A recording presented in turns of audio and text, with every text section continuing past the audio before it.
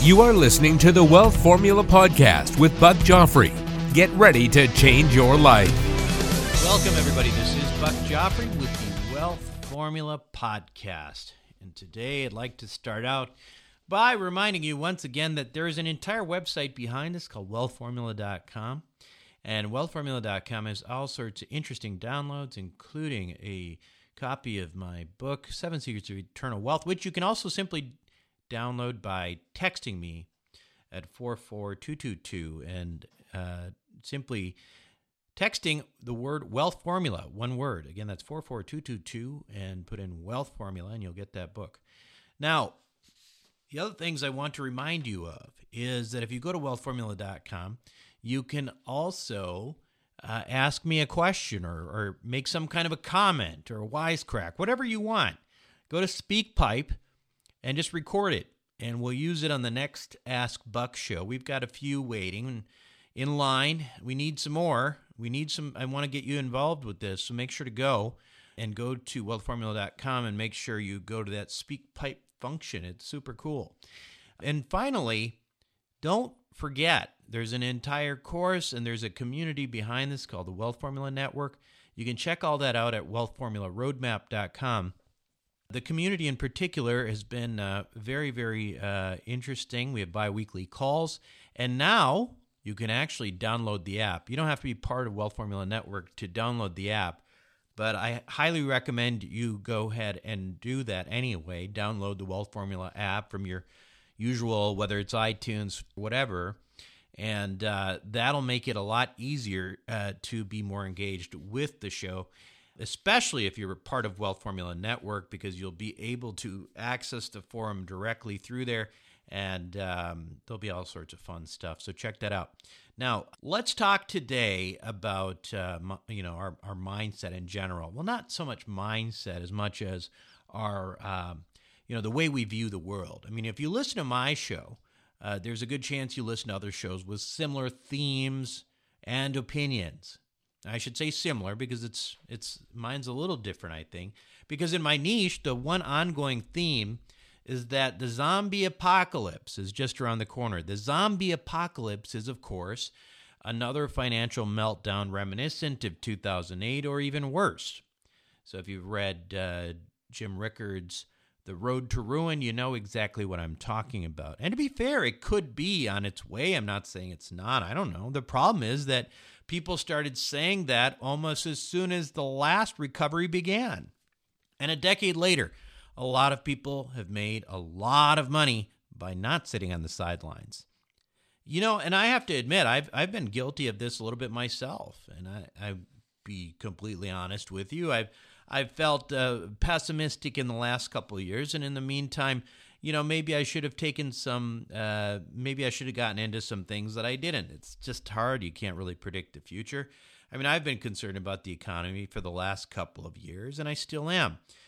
But we also have to understand, again, that we cannot predict the future. The next recession may very well happen next month, and it may happen in a couple of years. But even if it happens next month, it may not be that big deal at all. It used to be that there was something called an economic cycle where things went up a little bit and down a little bit, and the Fed could intervene.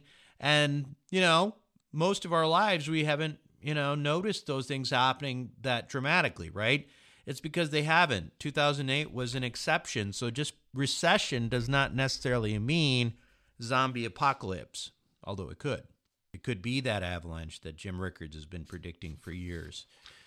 So what do you do, right? What do you do? Well, first, in my opinion, you've got to listen to people outside your own circles a little bit. This real asset investing community out there who listens to my show and who listens to other shows that are related, it's a good thing, but it can also be dangerous sometimes. It can sometimes create an echo chamber. A small community is sometimes like living in an echo chamber where everyone seems to be saying the same thing. In fact, I remember that back in April of 2017 on the Real Estate Guys Summit at Sea, which I recommend highly, I'll be there next year in March, I met Robert Kiyosaki, and we'd watch a bunch of really interesting talks. And I asked him what he thought about all the speakers and what they were saying. And he told me, to my surprise a little bit, that he was a little bit worried. And when I asked him why I had assumed that he, just because the economy was going to tank or something like that, and he was worried about that. But no, that's not what he said. He said he was a little worried because everyone seemed to be agreeing with each other too much. He said, it makes me wonder what I'm missing. Now, that's an intelligent man, right? This is a real phenomenon that we all need to check ourselves on, including me. And it's because that as tribes, we tend to congregate around a core set of belief systems, which may become so pervasive that opinion or belief can be misconstrued as fact, as reality. In other words, make sure you listen to multiple sources to get your information. Listen to people with whom you disagree as well as with those you agree. And when you disagree, try to articulate why. Don't just be emotional about it.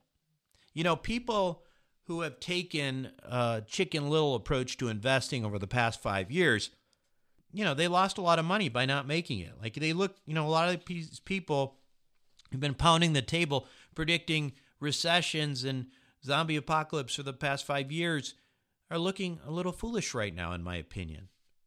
Now, listen, that's fine if you did your research and that's the independent conclusion you came to, but if you did so just because you follow one doomsday economist who never has anything positive to say, you probably got to start branching out a little bit. You got to broaden your horizons, right? Why? Because one economist is usually not always right.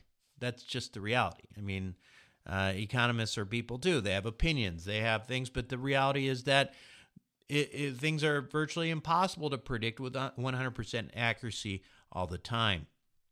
Now, one economist who I have been following is someone you might wish to add to your repertoire of people to listen to when it comes to actually, making some opinions about what you think is going to happen. And he's actually considered a mainstream voice in the financial world and one that I consider to be one of the more balanced. His name's Doug Duncan, and he is the chief economist at Fannie Mae. And when we come back, Doug will tell us exactly how he feels about the rest of 2018 and beyond. Welcome back to the show, everyone. My guest today on Wealth Formula Podcast was named one of Bloomberg and Business Week's 50 most powerful people in real estate. He is Fannie Mae's source for information and analysis on the external business and economic environment, the implications of changes in the economic environment to the company's strategy and execution, and forecasting for housing activity, demographics, overall economic activity, and mortgage market activity. Please welcome back Doug Duncan to the show. Doug, how you been? I'm doing well. Glad to be here. Good to be invited back. That's always the key for an economist, is getting invited back. That's right. That's right. So you were on the show almost exactly a year ago, and a lot has happened since then. We got a new president. We were on the brink of nuclear war for a while with North Korea. We got some big tax cuts. How's this economy doing now compared to a year ago? It's actually doing better. It's picked up some. We actually expect that the second quarter growth, when it's annualized, will look somewhere between 3.5% and 4% growth. So pretty strong expectation for the quarter. That for the year, we expect growth to be a bit higher this year than it was last year. So doing okay. Yeah. So last time you were on the show, again, it was almost exactly a year ago. We were sitting there. It was, I think it was the third longest period in U.S. history without a recession. And it was also the most sluggish, right? Has that component changed, the sluggish aspect? I mean, obviously 3.5%, 4% growth is great, but do you see that as a trend? I mean, how do you see this thing all coming together here?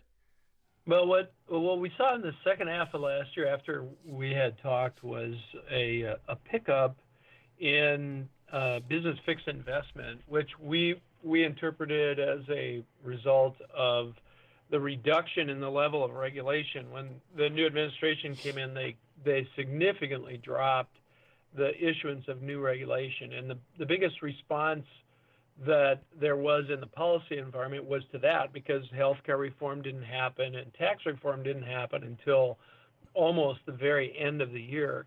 But small business in particular, and in particular domestically domiciled companies, saw that drop in regulation issuance as a real positive, and business fixed investment picked up. So we started gaining some steam.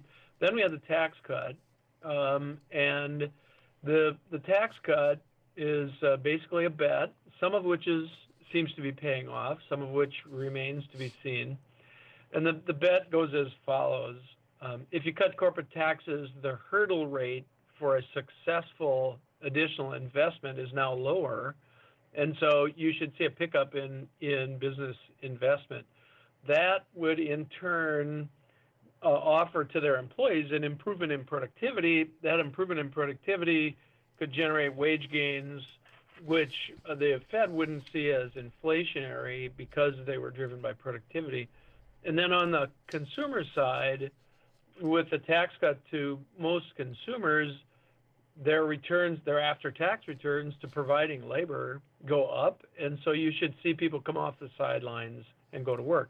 We're seeing each of those things, with the exception perhaps of the productivity gains, and that usually lags the investment anyway. The company makes the purchase, they implement the investment, and then it takes a little while to get their workers trained up and to see the improvements in productivity. So it's not surprising we haven't seen that pickup yet, and maybe we won't. We'll see, but that's the nature of the bet. And what has happened is the first quarter this year was better than the first quarter last year. We expect the second quarter this year to be better than the second quarter last year. We expect this to go on into mid to late 2019, when we expect there'll be some slowdown. Yeah. So help me understand that a little bit better. Help us understand, because when you look at, we've been hearing about being at the top of the cycle, so to speak, for a few years now. Even I remember even starting this podcast a couple years ago, I was already talking about it then. And of course, some people are laughing about that now. But now we're seeing all of these things that seem to be extending this. Mm-hmm. Is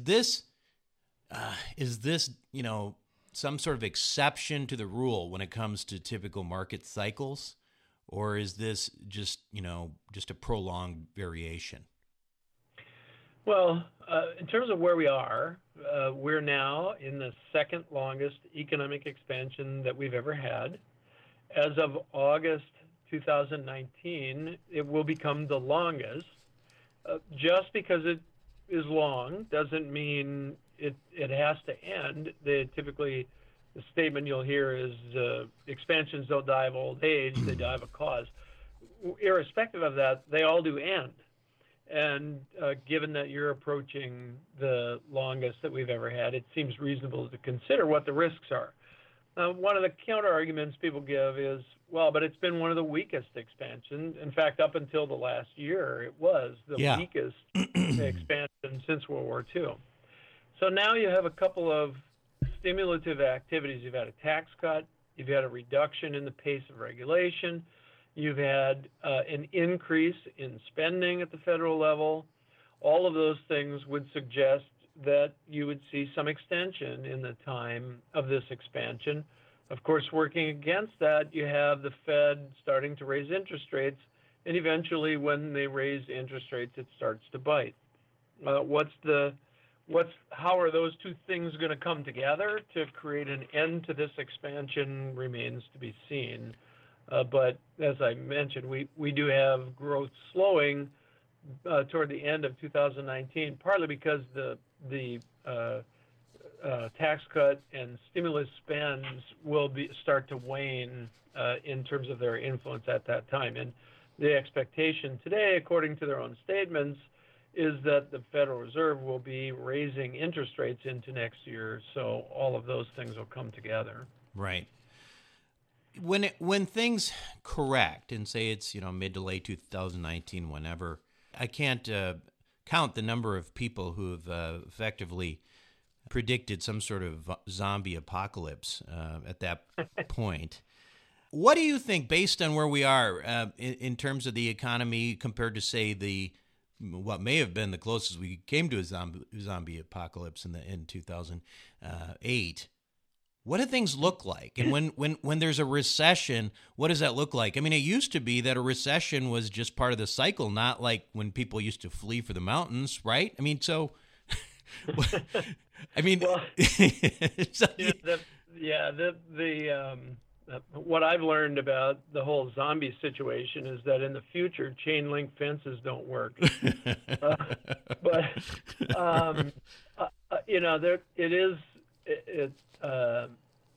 There's not an example, or I guess I would say I would not completely exclude the possibility of a really dramatic downturn, because we had one in the not too distant past. But for example, banks are better capitalized today than they were when that started. You don't have some of the excesses in the mortgage market that you had back then. So the main reason people are worried about the apocalypse is there's no question that the size of our debt is large relative to the economy, and it's increasing. And so it's the sense that at some point that has to be paid back, and that is true. Now, to pay it back, basically, a simple way that could happen if Washington chose to get together and put it in place is you simply have to have the economy growing faster than expenses are growing. And over time, then that reduces that debt. And that's what we've done in past periods, typically when we fought a war and run up debt for the course of fighting a war. In this instance, I think one of the reasons you get more stories that are apocalyptic is because the run-up in debt is not a function primarily of a global war. There has been some war underway, but it's not been all-encompassing like World War II, for example. And so people are questioning whether the will exists in Washington to get our fiscal situation under control. Our personal view is that more likely than not, there will be a more modest recession when recession comes. And by that, I mean unemployment maybe rising to 7 or 8%, in which case the Fed cuts interest rates, the level of unemployment moving to that level, for example, slows the demand for housing, so the price of house price appreciation, or the pace of house price appreciation, slows. And for the 92% that are still in the market and the share that want to buy a house, housing may actually provide a cushion for the downside. That's not to say that's the only scenario that you can derive, but I think the recency of the magnitude of downturn that we had militates that the near-term recession, which will come, will be more mild. That said, in the absence of reforming of entitlements, which is where the real budget issue is down the road, the next one could be pretty rough. And that's that we're talking about, maybe probably 10 years from now. 15, 12 years down the road, something like that. Yeah, I've heard actually multiple economists, or mainstream economists, not the zombie kind, but the mainstream ones, talk about this year around 2027 or so with a huge demographic problem. Is that kind of what you're referring to with? It is, and you'll see. I read a piece the other day, and I have not looked up on their website, but you can look on the Social Security Administration's website, and their trustees produce an assessment of the health of the fund, and it becomes payment out of general revenues somewhere around that time frame, if I recall correctly. Yeah. And that's actually the easy one of the entitlements to reform. All you have to do is change the eligibility age by a few years and do that over time, not immediately, but over time, and you can extend that fund for some time. That's the simpler one. Medicare and Medicaid are the more complex issues, and they too are quickly going to become significant drags on the federal fiscal situation. So going back to sort of some of the changes in policy with the new administration, I'm curious what what effect you think on sort of this growing isolationist, not only in the U.S. but really globally, trade policies. I mean, how does that come into this? How do we view that as sort of armchair economists that we're looking at?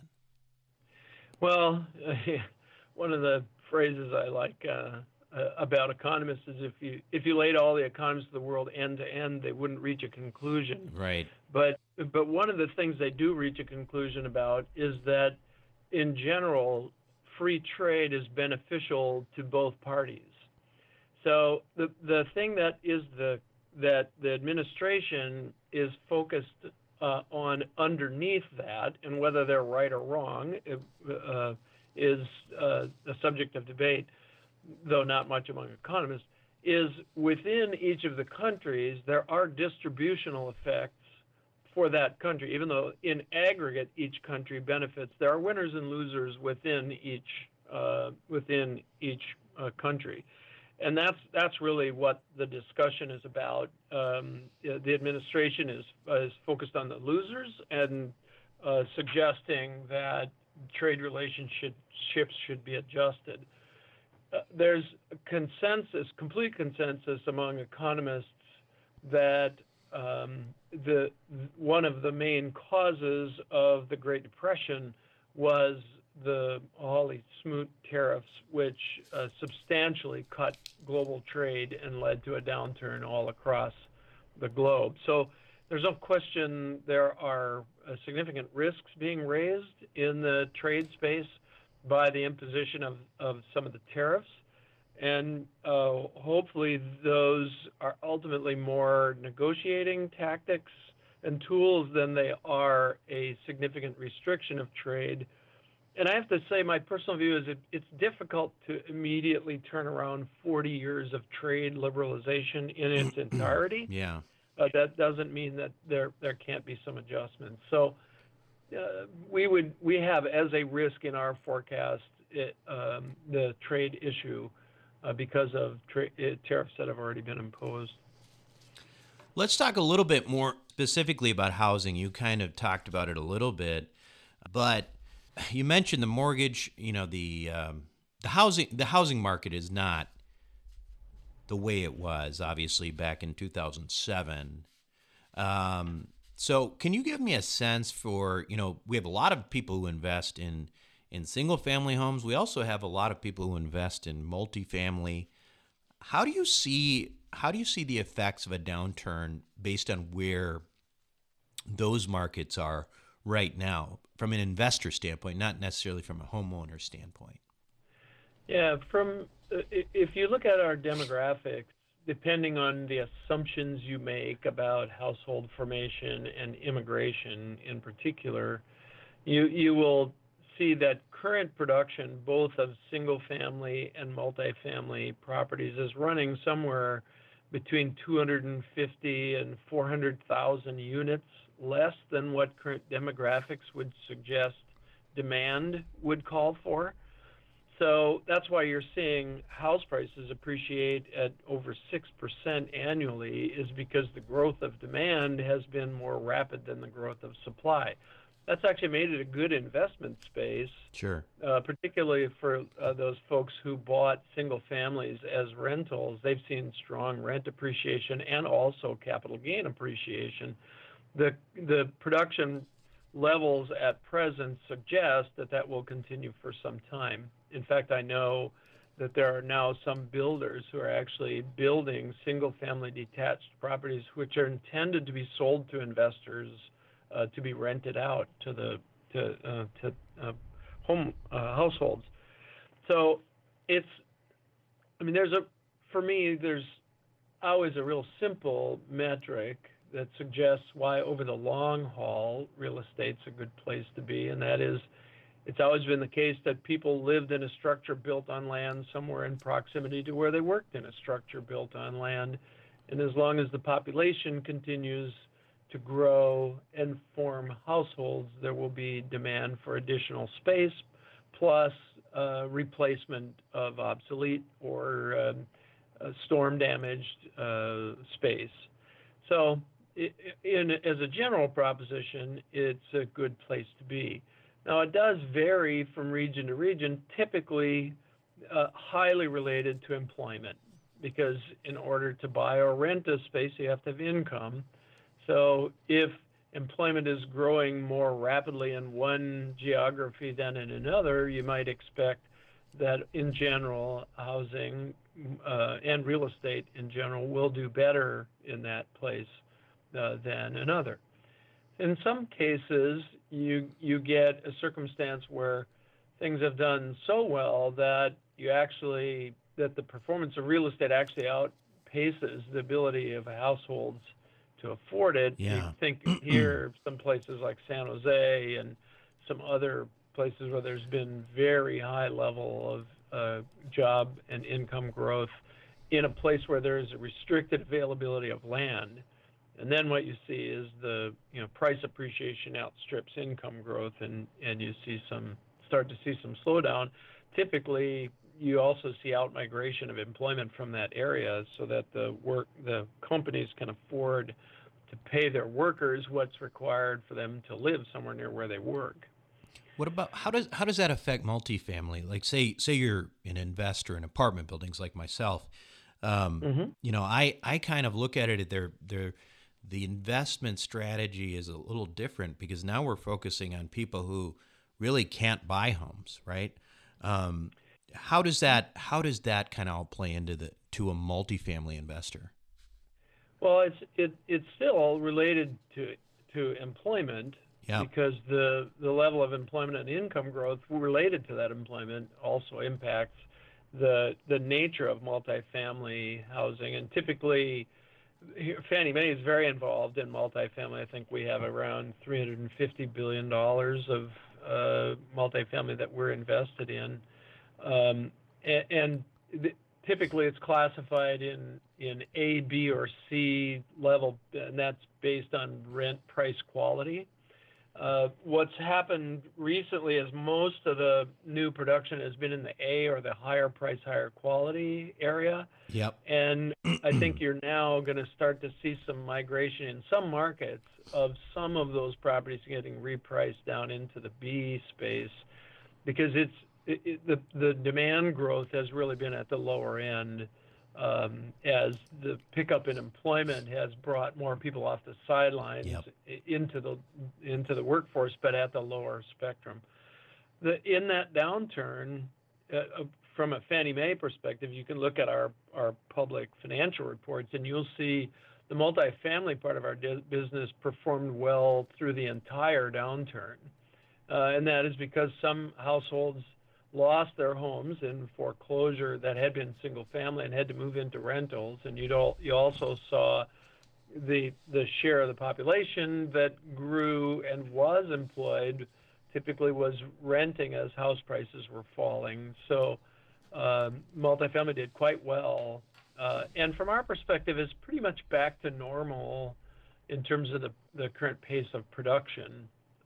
So it's been a good asset class to be in. Yeah. Now, one of the things that I've been thinking about from the standpoint of multifamily is that, I think the key in part is not to over leverage at this point, right? Because one of the real danger that it seems like some people, I have some friends in the Arizona market who had these unusual situations, not necessarily with Fannie Mae loans, but with other agency loans or whatever, but where they were cash flowing fine, but because of the valuation or the cap rate decompression, they were actually violating their loan covenants and getting capital calls.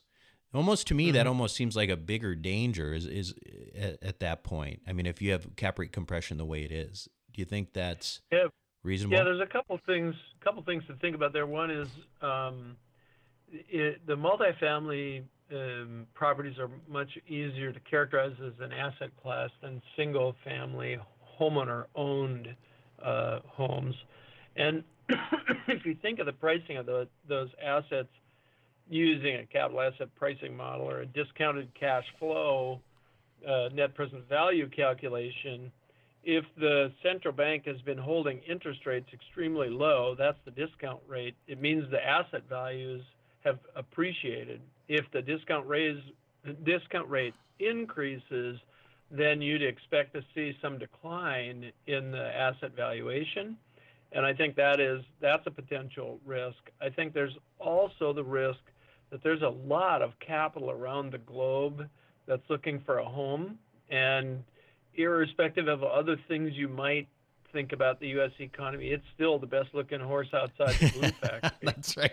So it's some of that capital is gonna come here, and it's gonna compete for that for the multifamily space, which has been doing very well over the last decade. Yeah.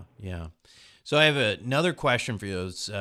I'm curious about as a mainstream economist, cryptocurrency. It's becoming more and more real every day.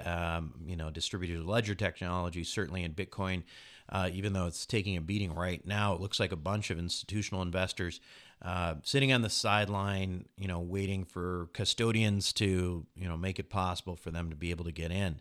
How, as an economist, are you paying any attention to this right now, to this whole cryptocurrency phenomena, or is it something that's really not on your radar?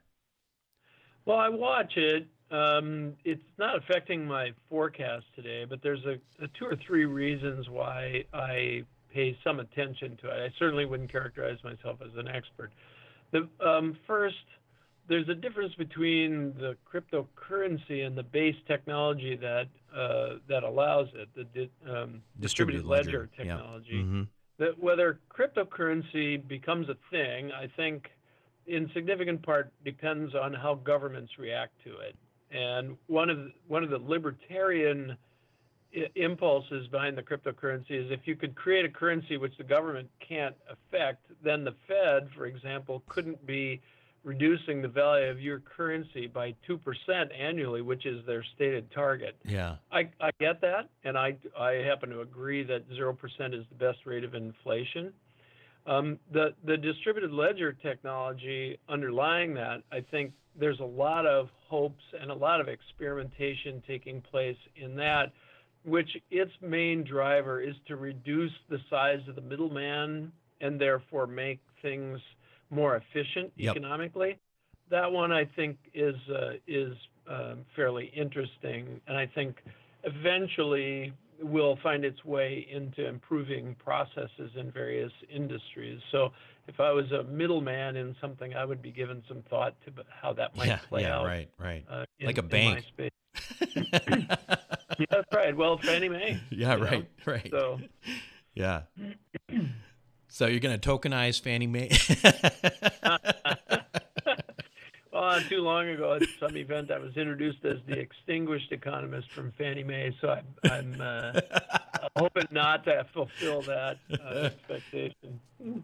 That's funny. And in terms of Bitcoin right now, though, you don't see it as something that's really has an impact in the mainstream economy per se. Bitcoin as a currency or a So not yet. It's too volatile. It's really more people I think are looking at it as an asset, and the appreciation or depreciation of it is what's driving, as opposed to a store of value which is constant, which I think is what a lot of people are really thinking about.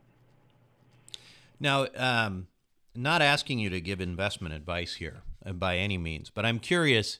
When you think of where we're at right now, with the idea that you know what you were saying about the economy probably continuing to grow for another year, likely. Ray Dalio's come out and said the same thing about the next couple of years. If you're sort of on the sidelines, you might feel a little foolish. And then you've got, sort of the inevitability of a downturn. Maybe it's not as big. And then you've got this thing that people have been talking about now, but in 2027, around that area, which may be truly the zombie apocalypse or the next Great Depression. How are you looking at this from a personal investing perspective, just for yourself? So, I mean, we won't consider it advice because we know we don't do that here on the show, but how do you see it, just to kind of get in the mind of an economist? Well, you can look at all the research literature, and the research literature will tell you that it's extremely difficult to time the market. So if you're it's kind of like I tell people who call me, from time to time get just average consumer will call and say, "Is this a good time to buy a house?" Yeah. And I'll ask them, "Have you got a household budget?" That's the first thing, and then second is, if you do, and according to today's house prices and interest rates, it fits your budget, then go ahead and make the move, because if you're waiting for interest rates or house prices to fall, now you've moved from being a home buyer to being a speculator. And Right. Can you afford to be a speculator? Right. So from a market timing perspective, that's a speculative kind of decision. So if it fits your objectives, then you should move to align your investments to your risk appetite.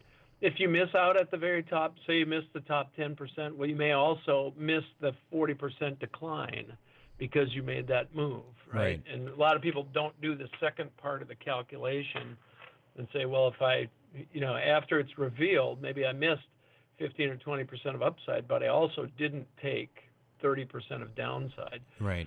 And I'm of the view that cash is opportunistic in a downturn, and you can buy assets on the cheap in a downturn, which makes up for having missed some of that upside if that fits your risk profile. Right. But you kind of have to understand your own risk profile and where you are in life and what kind of things you can tolerate. And if you're 30, you probably have a different profile than if you're 60. Right. So you kind of have to adjust for those things. Yeah, makes sense. I like the sufficiently ambiguous answer there. It really is the individual in two ways. Right. You know your household and Right. you also know your risk tolerance. I probably have a little higher risk tolerance than some others. But. Yeah, absolutely. Well, great. This has been fantastic, Doug, and thank you very much for being on. Tell us a little bit about where, if you're interested in this stuff and trying to follow what your thoughts are on, what's going on with the economy. Can you give us an idea where we might be able to get some of that information? Yeah, we have a segment on our website, fanniemae.com, that there's a section on economics and research. And we have lots of stuff up there, from our forecast to all kinds of special topic research that we do. Most of it tailored toward housing or characteristics of the economy that generate activity in housing, but not all of it. And it's all free. So it's just a matter of going in there. And if folks can't find it, they could just shoot a message to me or one of my staff, and we'll help them find it. Fantastic. Thanks for being on the show again, and hopefully we'll do the hat trick in maybe another year and find out. We'll go back and listen to some of these thoughts and compare them to where we're at. Sounds good. Thank you. Thanks for having me. Thanks again. Okay, we'll be right back. Bye-bye. Welcome back to the show, everyone. Doug is always a great guy to talk to. I mean, he's just a really good guy, and he's a great voice of reason, in my opinion. As an investor, I think in times like these, we just need to make sure, in my opinion, again, that we're investing in quality assets. And I think Doug echoes that, right? You can't really time these markets. And sometimes you just have to make smart investments and know that, they may be ups and downs, but, if you don't invest at all, I mean, you may miss out. For example, I will tell you that the only kind of real estate that I'm touching right now is where there's a really deep value add component. If you're in my accredited investor group, you're seeing exactly what I mean by that, by the types of things that we're getting involved with. By the way, I should point out, if you are an accredited investor, that you should definitely sign up for Investor Club at wealthformula.com. Now, why do I say deep value add? Well, listen, even though cap rates are compressed, I don't think that people are going to argue against that. The cap rates are compressed right now. We can still drive net operating income up, and if we can do that, we can still effectively decompress the cost of buying that asset. I don't think it's a good time to buy things and simply hold them. I don't think that the yield is there to do that, and I think I've seen situations where people have potentially gotten themselves in trouble. And I also personally believe that middle markets are not a great idea right now. I know of people who have invested, for example, in Oklahoma City that probably shouldn't have done that. It's not a primary market. They're already, they're not thriving. But on the other hand, I think they're a recession away from losing their properties. So quality assets in primary markets with a value-add business plan. That's my focus. I don't usually just lay it out there, but that's really my focus.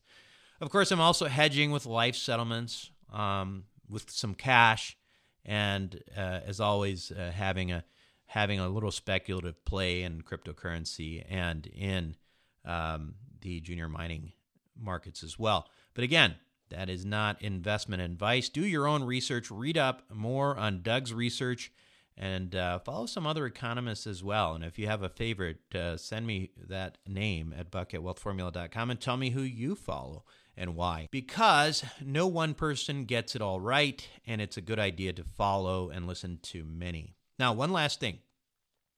If you like the show and you want to show your love, make sure to go to wealthformula.com and give us a 5-star review, a 5-star rating and review. Why? Because this matters a lot. It matters because that's the way iTunes and Apple rank their shows, etc. And that's how we pick up more listeners. That's how we continue to get great guests like Doug Duncan. And again, don't forget, download the Wealth Formula app. That's it for me this week on Wealth Formula Podcast. This is Buck Joffrey signing off. Thank you for listening to the Wealth Formula Podcast. Visit us on the web at wealthformula.com. The information contained in this podcast are opinions, not fact. As always, consult your own financial team before making any investment. See you next time.